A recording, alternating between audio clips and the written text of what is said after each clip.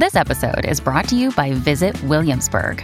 In Williamsburg, Virginia, there's never too much of a good thing. Whether you're a foodie, a golfer, a history buff, a shopaholic, an outdoor enthusiast, or a thrill seeker, you'll find what you came for here and more. So ask yourself, what is it you want? Discover Williamsburg and plan your trip at visitwilliamsburg.com. We're excited to share that the following offer has been extended through the end of the week. We hope you become a member today. Tuesday, February 28th marks 1 year since we launched the DSR Daily Brief. We're showing our thanks by providing you with our best sale price ever on membership. From now through March 4th, visit thedsrnetwork.com/buy and enter code DAILYBRIEF to receive 50% off our regular membership price of $50 per year or $5 per month. Members receive access to bonus content, an ad-free listening experience, exclusive blog posts, an invitation to join the DSR Slack community, and more. This is a one-time only offer, so act now. Visit thedsrnetwork.com/buy and enter code DAILYBRIEF to receive 50% off. Thank you for your support.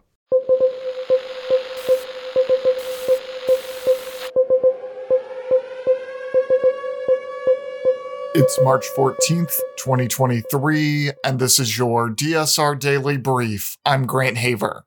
And I'm Chris Cotnor. Our top stories from international outlets this morning. The BBC is reporting that the US, UK, and Australia have unveiled details of their plan to create a new fleet of nuclear-powered submarines aimed at countering China's influence in the Indo-Pacific region. Under the AUKUS Pact, Australia is to get its first nuclear-powered subs, at least 3, from the United States. The Allies will also work to create a new fleet using cutting-edge tech, including UK-made Rolls-Royce reactors. Beijing has strongly criticized the significant naval deal. Australia faces a delicate diplomatic situation with China because it is Australia's largest trading partner.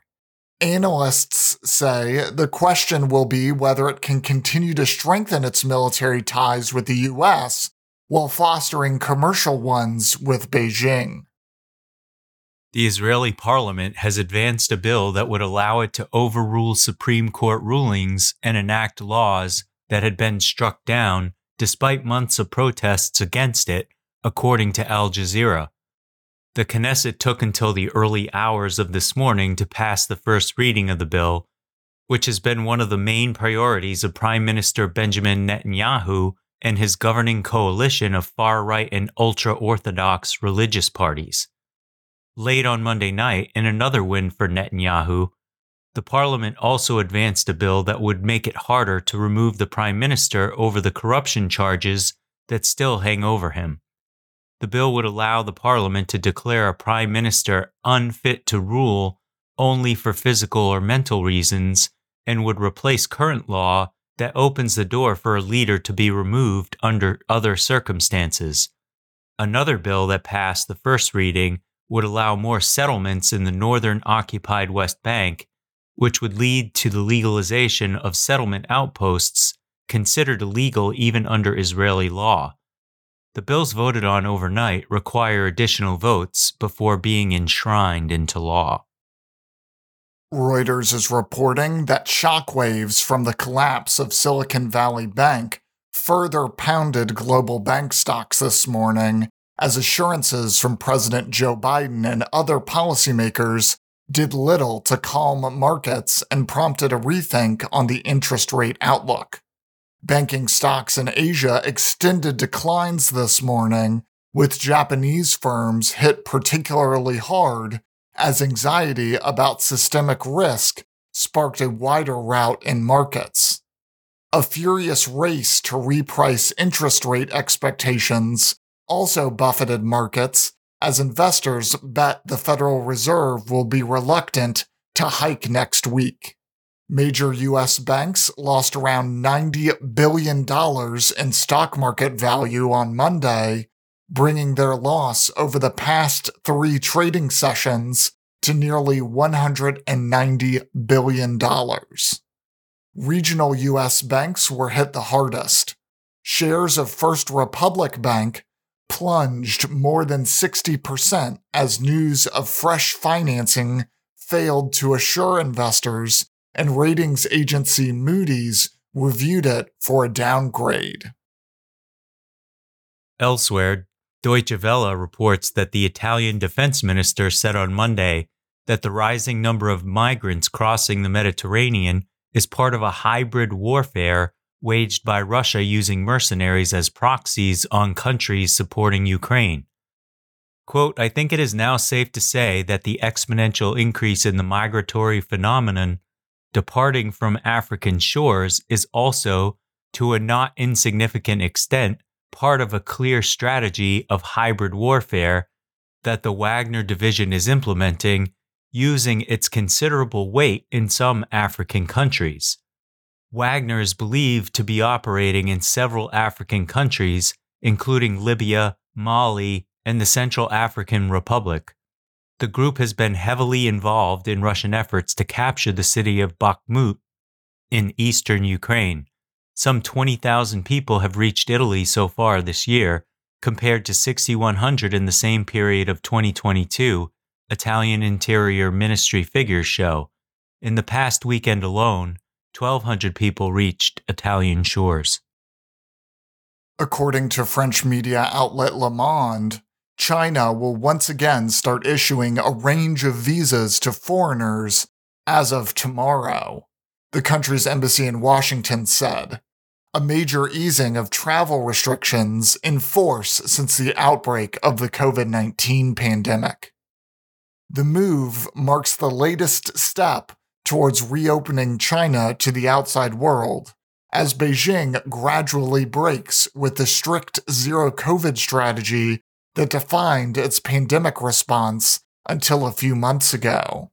In addition to new travel documents being reviewed and approved, visas issued before March 28, 2020 that are still valid will once again allow entry to China, said the embassy notice posted yesterday, translated by AFP from Chinese.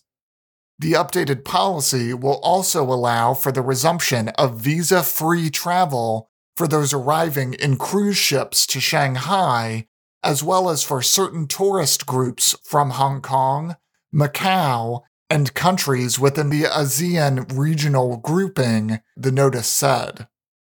China received 65.7 million international visitors in 2019, according to data from the UN World Tourism Organization, before the pandemic led the country to seal itself off from the rest of the world.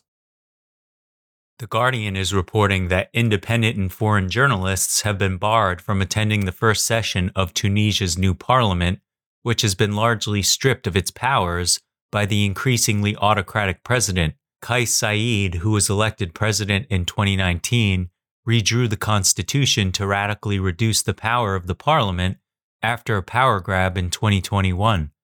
The body's legitimacy took another hit when just 11% of the electorate turned out to vote for its MPs in 2 rounds of elections over December and January. The opposition coalition, which boycotted the vote, said on Monday it would not recognize the assembly. In recent months, security forces have enacted a sweeping crackdown on Said's political opponents, many of whom have been arrested without charge, while the North African country's small population of undocumented black migrants have been subjected to a campaign of violence after the president accused them of being part of a plot to enact demographic change. Journalists protested outside, and their national union, the SNJT, issued a statement pointing to the parallels with the pre-revolution situation. According to the AP, Mexico's president claimed yesterday that his country is safer than the United States, a week after 2 U.S. citizens were killed and 2 kidnapped and later rescued in the border city of Matamoros.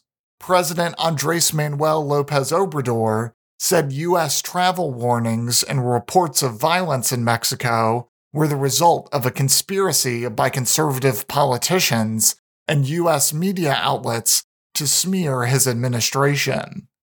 Despite López Obrador's assurances that Mexico was safe for travel, the FBI confirmed last week that 3 other women from the small Texas town of Peñitas have been missing in Mexico since late February. Mexico's nationwide homicide rate is about 28 per 100,000 inhabitants. By comparison, the U.S. homicide rate is barely 1/4 as high, at around 7 per 100,000. The president brushed off continued concern over violence. Currently, the U.S. State Department has do not travel advisories for 6 of Mexico's 32 states plagued with drug cartel violence and reconsider travel warnings for another 7 states. In lighter news from the New York Post, a couple in England got a not-so-sweet surprise when they discovered their home had turned into a beehive. When honey started dripping down the walls of their home, Kate Dempsey, 41, initially assumed it was just damp, but the sweet-smelling aroma sparked curiosity and she decided to pull up the floorboards. When Kate and her husband Andrew moved into their home, they had seen bees, but they didn't think anything of it since they disappeared and they had the house repainted. Eventually, the couple discovered 6-foot pieces of honeycomb and liters of honey, as well as maggots and moths. She tried to find a company to get rid of all the honeycomb, but was quoted up to over $12,000. So the couple gathered some friends and decided to take on the project on their own. They had filled 20 massive trash bags with honey, though the honey wasn't edible since a lot of the honeycomb had been attacked by moths. Had it been a live honeycomb, we would have got local beekeepers in to extract and relocate it, she said.